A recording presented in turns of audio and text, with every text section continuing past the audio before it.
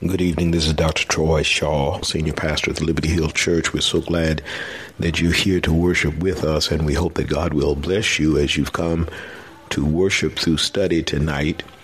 I want to take this time to thank our Deacon Kathy Palmer, for the very fine job that she has done with regards to Bible study over these last few weeks as we've delved into the book of Ezekiel. Tonight will be no different, and so we hope that you open your hearts and minds to the same. I want to take this time also to admonish you to stay vigilant and allow the Lord to continue to lead you and guide you as we are in this quarantine. It is very important that we remember that social distancing and face masks are essential to our health, and we certainly hope that you are practicing the same. Many of us who are in the at-risk category, and I would consider simply being an African American to be at risk in this country at this particular time.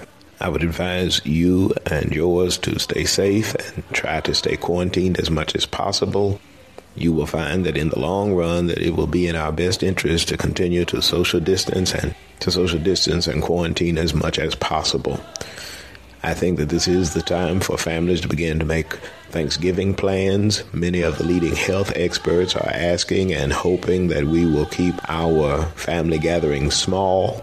One of the leading health officials in our country, as you know, Dr. Anthony Fauci, said that his family is not traveling this year. His boss, Dr. Collins, has said he has canceled Thanksgiving, along with many celebrities and others. I would submit to you that you may consider the same. This may be a good year for families to save money, as I know that this crisis, this pandemic, has cost many families many dollars. And I would encourage you not to let tradition push your budget. If this is a year that has been difficult for you financially, perhaps canceling Thanksgiving is a great time for you to catch up. I want to also, as your pastor, remind you that Thanksgiving is not a biblical holiday. Every day ought to be a day of thanksgiving toward our God, who has been so great to us. Thanksgiving is a man-made holiday that came about through the United States, but it is not a biblical holiday, so therefore it is not one that we have any obligation to observe. And so I would admonish you to continue to move forward and allow the Lord to bless you. And if a turkey sandwich, a cold cut, and a bag of chips could save your budget for the year, then I would encourage you to do the same, and my prayers are with you. God bless you and keep you, and we hope as you study the Bible tonight that your hearts and minds continue to be open to the Lord's great way as we follow after the Lord and Savior Jesus Christ. While we're together tonight, let us take the time just to pray together. God, we thank thee and we praise thee for thy great joy and peace, for all that thou hast done for us, and thy great Holy Spirit that continues to lead us by your power, gives us the wisdom to move forward after the way of Christ. Help us, Lord, that we might embrace your way, that we might embrace the way of love that continues to move through our heart, our mind, and soul, that we might love you and that we might love each other. Continue, Lord, to give us the motivation to move forward after the way of Christ, to teach the world to love. But then, Lord, help us as we serve others as you have served us. We appreciate you for your great word, and we ask that you open our hearts and minds tonight that we might receive of your word and of you as we receive of the words that come from Ezekiel. Help us, Lord, that this prophecy might continue to open and enlighten even now, Lord, the relevant times that we live in. Help us, Lord, that we might walk after your way, that the world might see you uplifted forevermore. We thank you, we praise you, we give you the victory in all things, the strength to carry on. Come, Lord Jesus, come. In the great, the wonderful power of Jesus we pray. Amen. Well, I know you're in for another treat of the word. Oh, taste and see that the Lord is good. Let us rejoice and exalt the Lord forever. God bless you.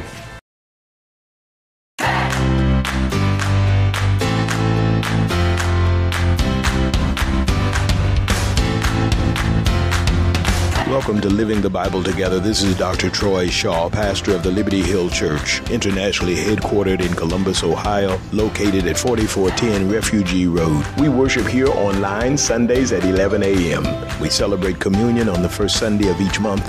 Our Bible study is on Wednesdays at 7 o'clock p.m. For additional information, log on to livingthebibletogether.org. Join us here weekly as we're living the Bible together through education, missions, and ministry. Liberty Hill, living the Bible together through education, missions, and ministry.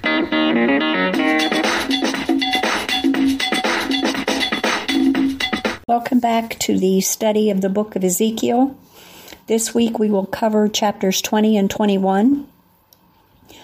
Father God, in the name of Jesus, we offer you all honor and praise. We thank you for continuing to be with us. We thank you for our salvation through Jesus and for the Holy Spirit who brings wisdom and understanding. Please be with us now as we continue to study your word. In Jesus' name we pray. Amen. All right, chapter 20. We will see in this chapter that Ezekiel gives a panoramic view of the history of Israel. It's in two parts, her rebellious past in the first 31 verses, and then her glorious future in verses 32 through 44. The first part surveys all that the Lord has done for the nation and the nation's very inadequate response. So wicked had the Israelites become that God gave them over to their own evil practices in the hope that a sense of horror at their own deeds would shock them into repentance. We will see the mood of the chapter change dramatically at verse 33, where in a series of words, I will, the Lord promises that what he will accomplish on behalf of his people. All right, beginning at verse 1. And it came to pass in the 7th year, in the 5th month, the 10th day of the month, that certain of the elders of Israel came to inquire of the Lord and sat before me. We see from this that Ezekiel's prophesying has gone on for several years now. The elders had come to inquire of him how soon the siege on Judah and Jerusalem would be over and when they could go back to their homeland. It appears this is about the time that many of the false prophets were saying that the siege and captivity was going to be over very soon, and they want to hear the same thing from Ezekiel. Verses 2 through 4. Then came the word of the Lord saying unto me, saying, Son of man, speak unto the elders of Israel, and say unto them, Thus saith the Lord God, Are ye come to inquire of me? As I live, saith the Lord God, I will not be inquired of by you. Wilt thou judge them, son of man? Wilt thou judge them? Cause them to know the abominations of their fathers. So God promptly answered through Ezekiel. He's angered with these elders. He does not like them even inquiring of him. They had probably been listening to all of the prophets, both the false and true, and they had not been eager in the past to take instruction from God on their conduct. He will not help them figure out the time or the seasons. They've been a stiff-necked people, and God refuses to help them. Son of man is speaking of Ezekiel. God tells Ezekiel to judge them. God wants Ezekiel to remember their sins and their father's sins that had gotten them in this place. Their sins had caused the captivity. God will not answer their inquiry. Verses 5 and 6.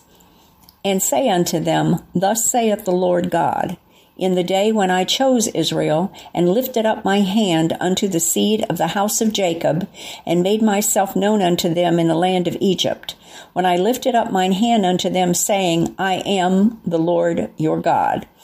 In the day that I lifted up mine hand unto them, to bring them forth of the land of Egypt into a land that I had espied for them, flowing with milk and honey, which is the glory of all lands. God reminds them of the bondage in Egypt of about 400 years. He had finally heard their prayers and brought them out of bondage with the 10 plagues. This is the moment that Israel had become a nation. God took the 12 sons of Jacob and made the nation Israel. God reminds them here that the promised land was a land of milk and honey. It was a very desirable land.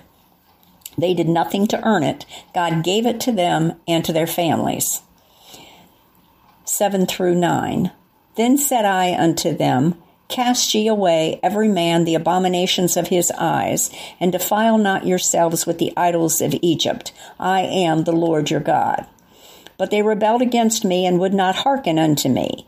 They did not every man cast away the abominations of their eyes, neither did they forsake the idols of Egypt. Then I said, I will pour out my fury upon them, to accomplish my anger against them in the midst of the land of Egypt. But I wrought for my name's sake that it should not be polluted before the heathen, among whom they were, in whose sight I made myself known unto them, in bringing them forth out of the land of Egypt.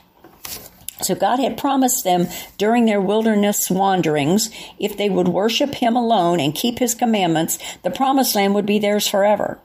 They were not to be like other countries of the earth worshiping false gods. They were to be a separate people who worshiped the one true God. They were to be an example for the rest of the world. They had been warned from the beginning that to worship idols would bring a curse upon them. They built a golden calf while Moses was up on the mountain receiving the 10 Commandments, the very thing that they had been doing just prior to their capture by the Babylonians.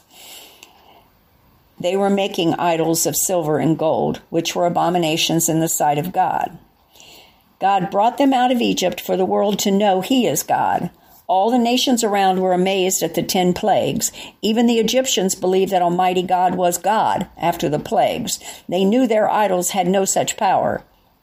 Many nations knew about the Red Sea parting and the death of the Egyptians in the Red Sea.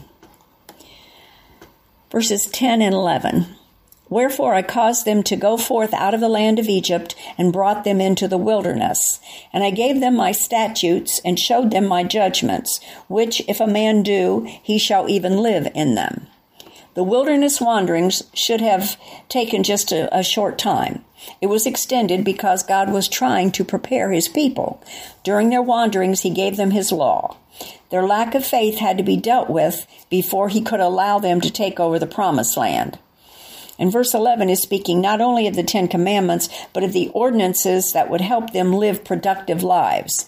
They didn't have to have civil laws. They were covered in the ordinance that God had given them while they were in the wilderness. 12 and 13.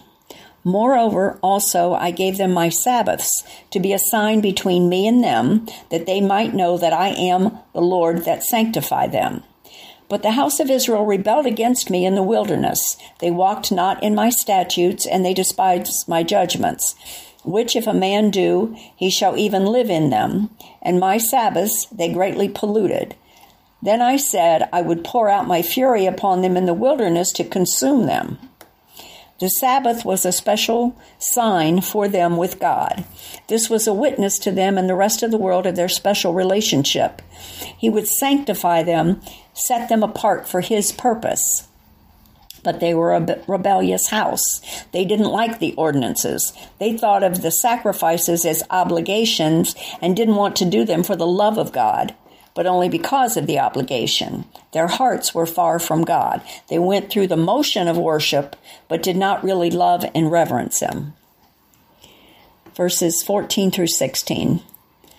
But I wrought for my name's sake that it should not be polluted before the heathen, in whose sight I brought them out.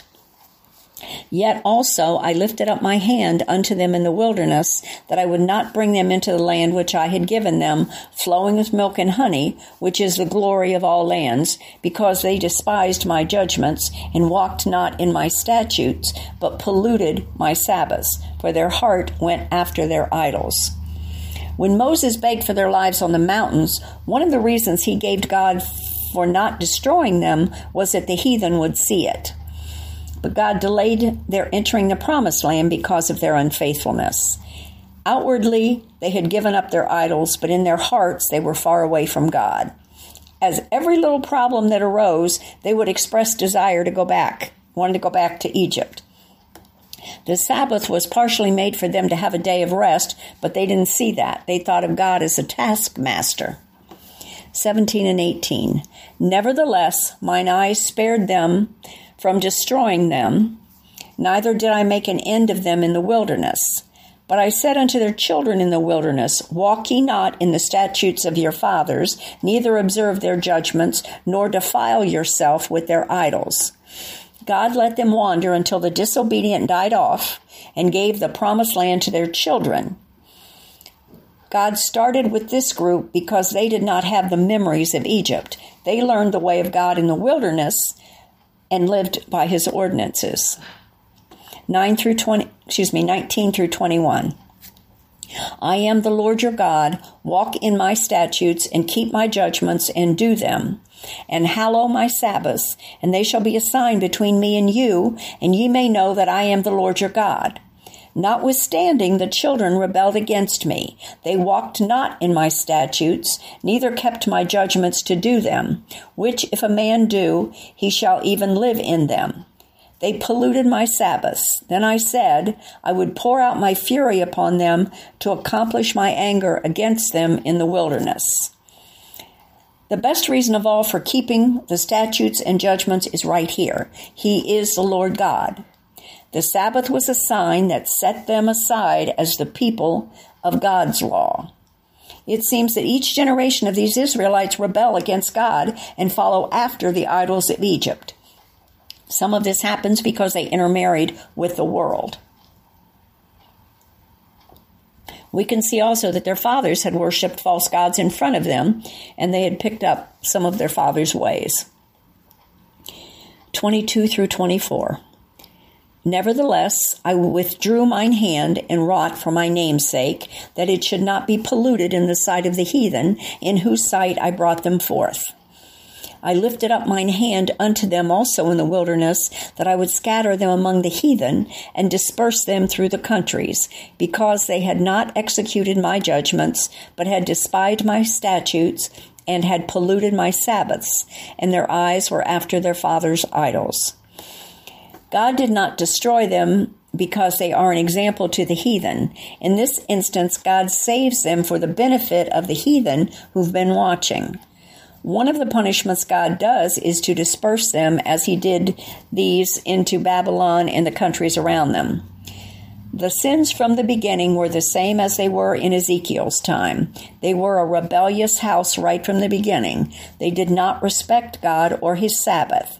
The worst of all was their worship of idols. The very first commandment forbids the worship of false gods. 25 and 26. Wherefore I gave them also statutes that were not good, and judgments whereby they should not live. And I polluted them in their own gifts, in that they caused to pass through the fire all that openeth the womb, that I might make them desolate, to the end that they might know that I am the Lord. God allowed the Jews to live in sin. Like all human beings, the story of the Jews is one long history of rebellion. Ezekiel believed the law of God to be holy and just, as it was. Because of their idolatry, they could not live under God's law. They had broken covenant with God when they went to the false gods, and the penalty for that is death. Verses 27 and 28. Therefore, Son of man, speak unto the house of Israel, and say unto them, Thus saith the Lord God, Yet in this your fathers have blasphemed me, in that they have committed a trespass against me.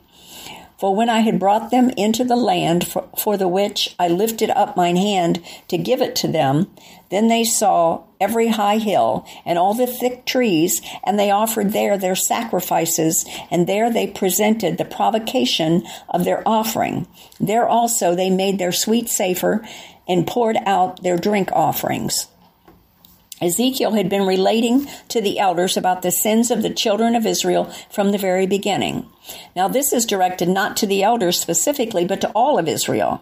This is as if God is saying, in all these years you have not changed. The fathers from the very beginning blasphemed God in their worship of false gods, and they're still doing the same thing. Even in the captivity in Babylon, these elders were seeking advice from false prophets, while they also sought advice from Ezekiel. In the beautiful promised land that God had given them, they didn't rejoice in the beauty of the hills and the trees as being gifts from God. They began their false worship all over again. They worshipped false gods in the high places and under the thick trees. It seemed everything they saw caused them to seek to worship false gods. The sweet savor and the drink offerings were to be for God alone. To burn incense to a false god is blasphemy in the sight of God. 29 and 30. Then I said unto them, What is the high place whereunto ye go? And the name thereof is called Bama unto this day.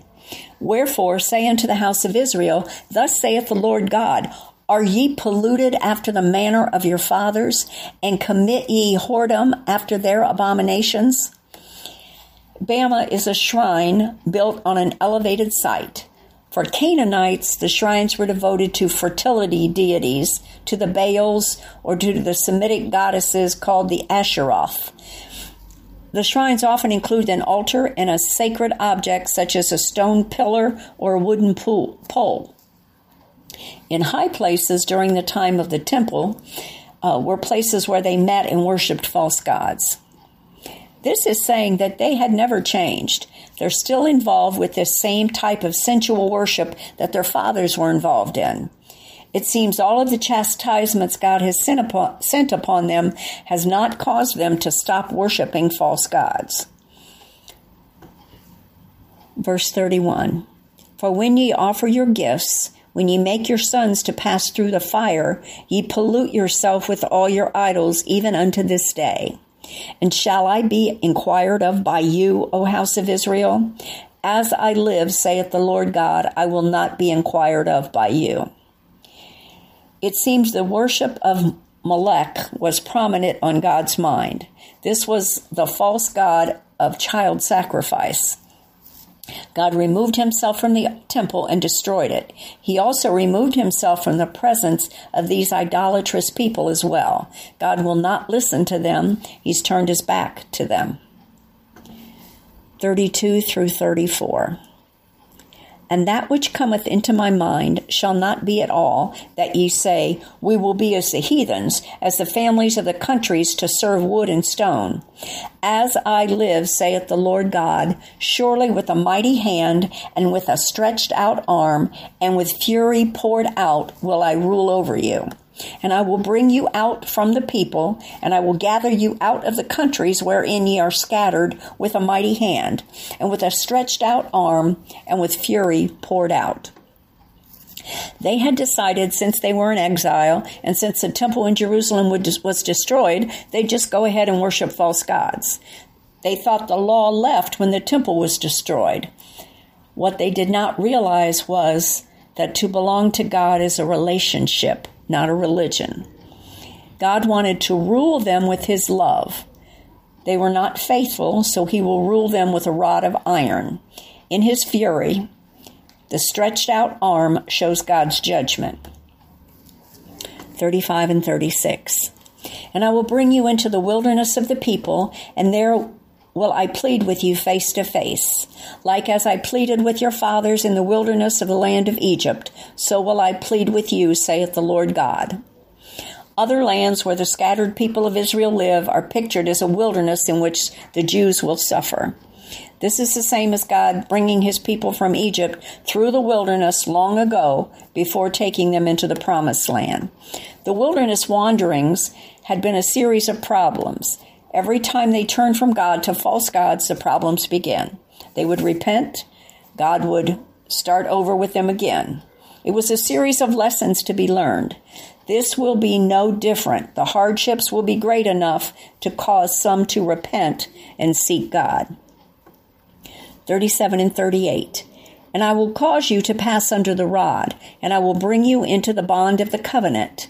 And I will purge out from among you the rebels, and them that transgress against me. And I will bring them forth out of the country where they sojourn, and they shall not enter into the land of Israel, and ye shall know that I am the Lord. God used a shepherd figure here. God brings his sheep home to their fold, has them file in, separating sheep from goats, and passing under his shepherd's rod to be noted and checked for injury. The purging is a separation of the chaff from the wheat, or a separation of the sheep from the goats. God's remnant will be made up of those who do not bow their knees to a false god. Only this pure remnant will go back into the promised land. God is the one who separates them. He judges what's in their hearts. Verse 39. As for you, O house of Israel, thus saith the Lord God, Go ye, serve ye every one of his idols, and hereafter also. If ye will not hearken unto me, but pollute ye my holy name, no more with your gifts and with your idols. God is saying, decide who you're going to serve this day. If you're determined to worship idols and false gods, then go on and serve them. Don't come back to me. Don't pretend to worship me if you're worshiping false gods. God will only accept the worship of those who worship him alone. He will not be one of many gods. He is the God Almighty. Verses 40 through 42. For in mine holy mountain, in the mountain of the height of Israel, saith the Lord God, there shall all the house of Israel, all of them in the land, serve me.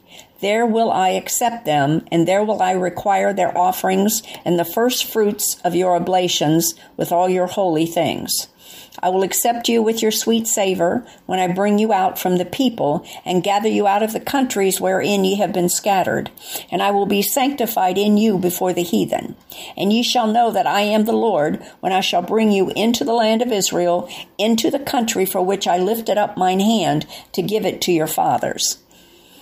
In the Jerusalem that is restored, there will be no worship of false gods. The one true God will be worshipped. The temple will be restored.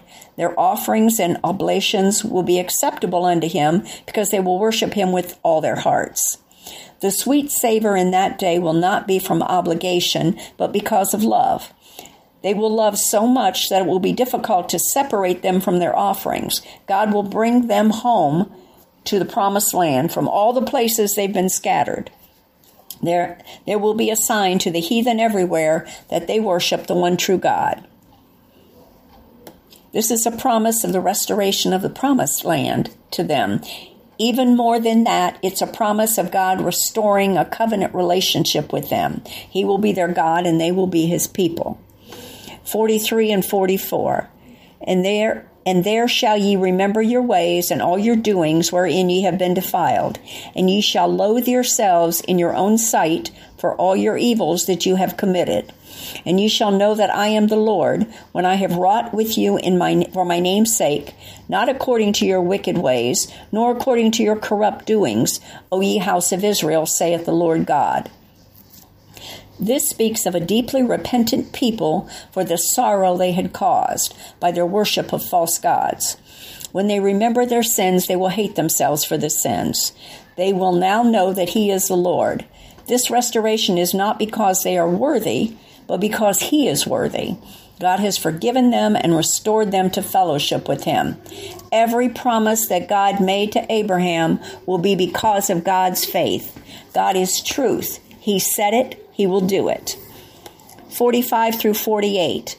Moreover, the word of the Lord came unto me, saying, Son of man, set thy face toward the south, and drop thy word toward the south, and prophesy against the forest of the south field.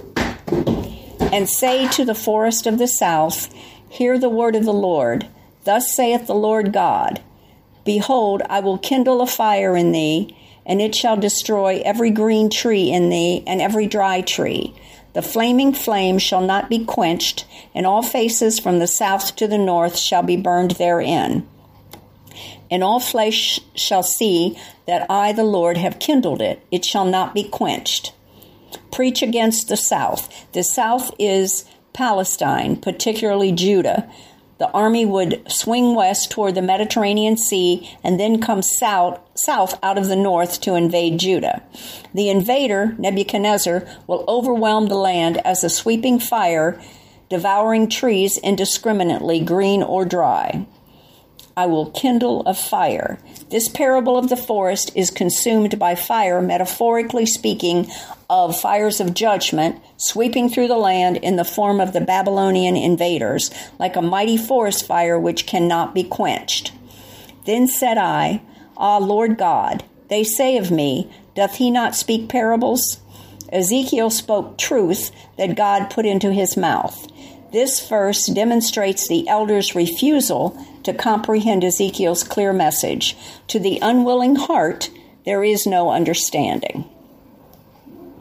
And that completes chapter 20, going on to chapter 21. And the point of this chapter is clearly that no matter how much the Babylonian king foolishly uses his false gods and even divination, the will of the one true God will be accomplished. Verses 1 through 3. And the word of the Lord came unto me, saying, Son of man, set thy face toward Jerusalem, and drop thy word toward the holy places, and prophesy against the land of Israel. And say to the land of Israel, Thus saith the Lord, Behold, I am against thee, and will draw forth my sword out of his sheath, and will cut off from thee the righteous and the wicked. The historical background for this prophecy is Nebuchadnezzar's 588 BC campaign to quell revolts in Judah as well as in Tyre and Ammon. The word came. This is the sign of the sword against Jerusalem. Since the people did not seem to understand the parable of the devouring fire, Ezekiel now explains the impending judgment in terms of a sword. In time of judgment and war, the just are sometimes cut off with the unjust. The sword being drawn out of its sheath shows just how quickly this might happen. The sword also shows the severity of the attack. We know that the conquest of Israel by Babylon was in several phases and took several years to finish. This is speaking of the final phase. 21:4 and 5. Seeing then that I will cut off from thee the righteous and the wicked, therefore shall my sword go forth out of his sheath against all flesh from the south to the north, that all flesh may know that I, the Lord, have drawn forth my sword out of his sheath, and it shall not return any more. It may not seem fair for the righteous to suffer, but we are in the world together. Natural phenomena affect both, and so does war. In Babylon's indiscrimination as an invader, people in the army's path die, whether righteous or wicked. Trees, green or dry, may depict people whether righteous or wicked. The reason that the sword will not be returned to the sheath is this is the final battle. There will be no questions of where this judgment came from, because there had been so much prophecy given pertaining to it. Even Babylon is aware of the prophecies that have gone forth. 6 and 7. Sigh therefore, thou son of man, with the breaking of thy loins, and with bitterness sigh before their eyes. And it shall be, when they say unto them, Wherefore sightest thou, that thou shalt answer, For the tidings, because it cometh, and every heart shall melt, and all hands shall be feeble, and every spirit shall faint, and all knees shall be weak as water. Behold, it cometh, and it shall be brought to pass, saith the Lord God. We see from this that Ezekiel is grieved and that his sigh is great. Imagine how very sad Ezekiel was to bring this terrible news to his countrymen. The bitterness of the eyes is speaking of the tears that flow when he's bringing this prophecy. Those around Ezekiel will probably not understand why he's in such pain. What they do not realize is that a prophet feels the pain of those he's prophesying against. Verses 8 through 11. Again the word of the Lord came unto me, saying, Son of man, prophesy and say, Thus saith the Lord. Say, a sword is sharpened, and also furbished. It is sharpened to make a sore slaughter. It is furbished that it may glitter. Should we then make mirth? It contempteth the rod of my son as every tree. And he hath given it to be furbished, that it may be handled. This sword is sharpened, and it is furbished to give it into the hand of the slayer. The sword is sharpened and ready to go. Furbished means polished. Soldiers many times polish their weapons just before a battle begins. This sword is in the hands of the enemy. We must remember, however, that God sent this sword in judgment, and contempteth means to spurn. God's judgment was too strong for this object made or partly made of wood, as it holds in contempt all such items of wood. God is always the judge and executioner, no matter who or what he uses to fulfill his purpose. All right, 12 through 14.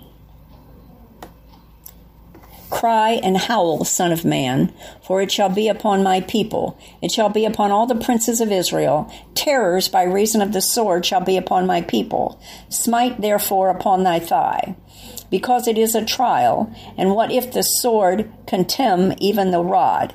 It shall be no more, saith the Lord God.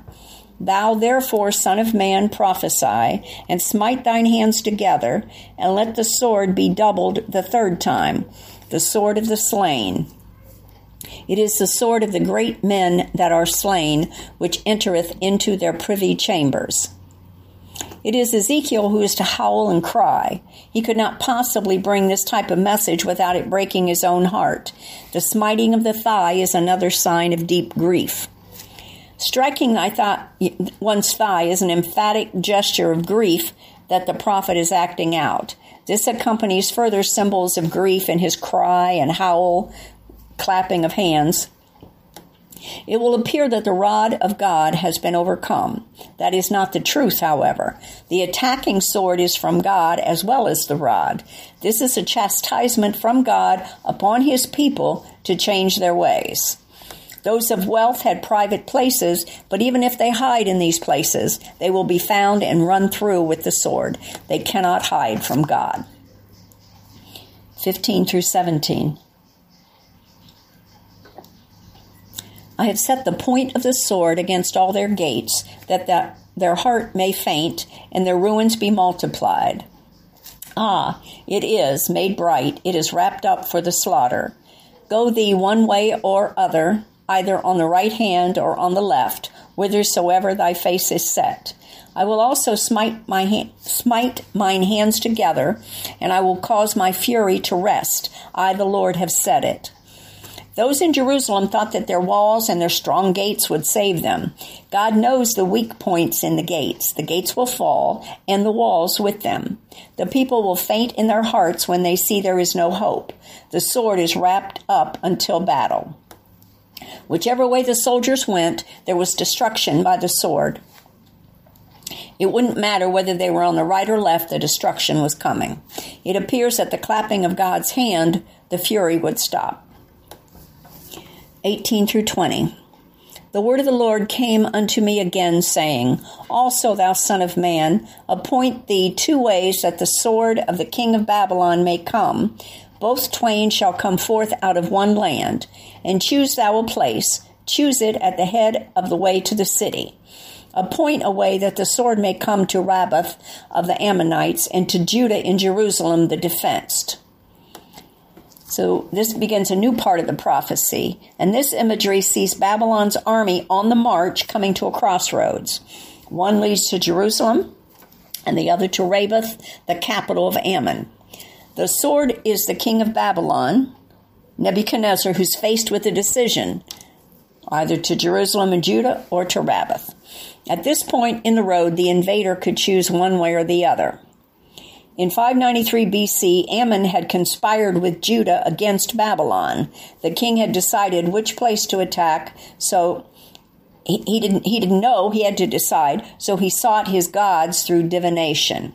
The Babylonians practiced divination, and they used 3 distinct ways for trying to determine the will of their gods. Casting arrows, which was much like our drawing straws, consulting images either directly or as mediums to departed spirits, and hepatoscopy, or the examination of the liver. In hepatoscopy, a sacrificial animal was slain, its liver was examined, and the particular shape and configuration was compared with a catalog of symptoms and predictions. Verse 21. For the king of Babylon stood at the parting of the way. At the head of the 2 ways, to use divination, he made his arrows bright. He consulted with images. He looked in the river. The head of the 2 ways means to go either to Jerusalem and Judah or Rabbah. All of the things mentioned in verse 21 are things connected with the occult. This king of Babylon was not a godly man. He took his directions from witchcraft. So there are 3 methods available. He shook the arrows and let them fall, and then read a conclusion from the pattern. Or he can look up at the idols or he could examine an animal liver. Ugh.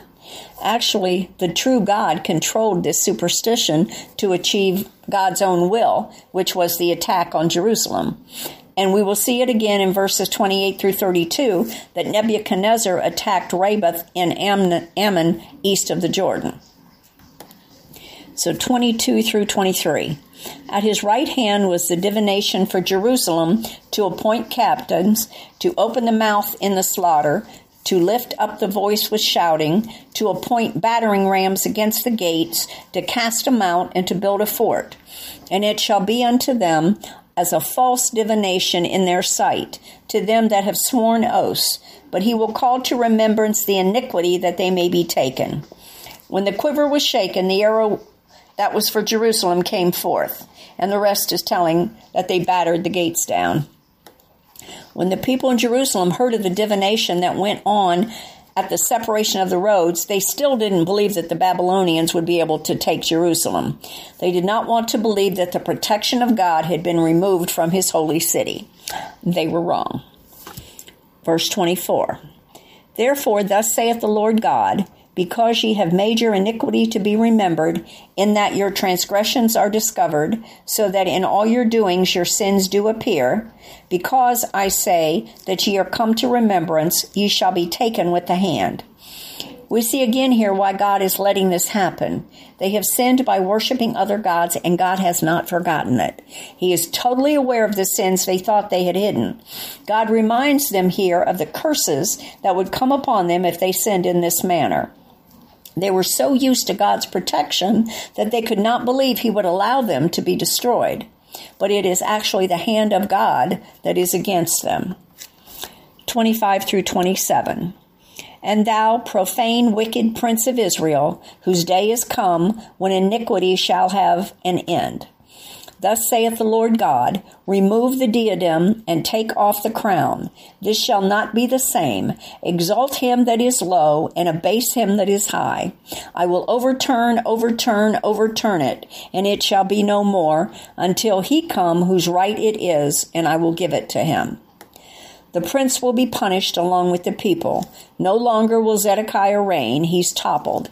The diadem is not only a crown for a king, but many times speaks of the mitre of the high priest. It appears from this that the high priest is punished the same as Zedekiah. The threefold statement to overturn or overthrow expresses the severest degree of unsettled and chaotic conditions. Israel was to experience severe instability, and even the kingly privilege will not be Israel's again until the Messiah comes, to whom it rightly belongs. 28 through 30. And thou, son of man, prophesy and say, Thus saith the Lord God concerning the Ammonites, and concerning their reproach. Even say thou, the sword is drawn, for the slaughter it is furbished, to consume because of the glittering. Whilst they see vanity unto thee, whilst they divine a lie unto thee, to bring thee upon the necks of them that are slain, of the wicked, whose day is come, when their iniquity shall have an end. Shall I cause it to return into his sheath? I will judge thee in the place where thou wast created, in the land of thy nativity. In the separation of the roads, where the king of Babylon practiced divination, the Ammonites thought they were safe. Now we see that God will deal with them also. They will be killed by the sword, the same as those in Jerusalem. It appears from this scripture that the Ammonites trusted the divination as well as Nebuchadnezzar. They had put their faith in a false god. They rejoiced at the destruction of Jerusalem, and God will now destroy them. Their iniquity had not been overlooked by God. The Ammonites were natives of this land. They were nomads who were descended from Lot's youngest daughter. For the Ammonites to resist Babylon would be useless, for they would be slaughtered in their own land. 31 through 32. And I will pour out my indignation upon thee, and I will blow against thee in the fire of my wrath, and deliver thee unto the hand of brutish men, and skillful to destroy. Thou shalt be for fuel to the fire, thy blood shall be in the midst of thy land, thou shalt be no more remembered, for I the Lord have spoken it. It would not help them at all to fight against these Babylonians because it's actually God who has sent the Babylonians. The blowing just makes the fire burn more brightly. They are evil, and God will use an evil king to destroy them. This is the final end of the Ammonites. They will not be restored as Jerusalem will be. Their destruction is final. They will not only be destroyed, but forgotten as well. They will never be rebuilt. And this ends chapter 21. Thank you so much for spending time with me in Ezekiel. I pray that you will have a good week, and I will talk with you next week. God bless you. This has been another broadcast of Living the Bible Together with Dr. Troy Shaw from the Liberty Hill Church, where we worship virtually on Sundays at 11 a.m. For more information or to contribute to this ministry, please visit us online at livingthebibletogethher.org. God bless you and have a great week. Liberty Hill, living the Bible together through education, missions, and ministry.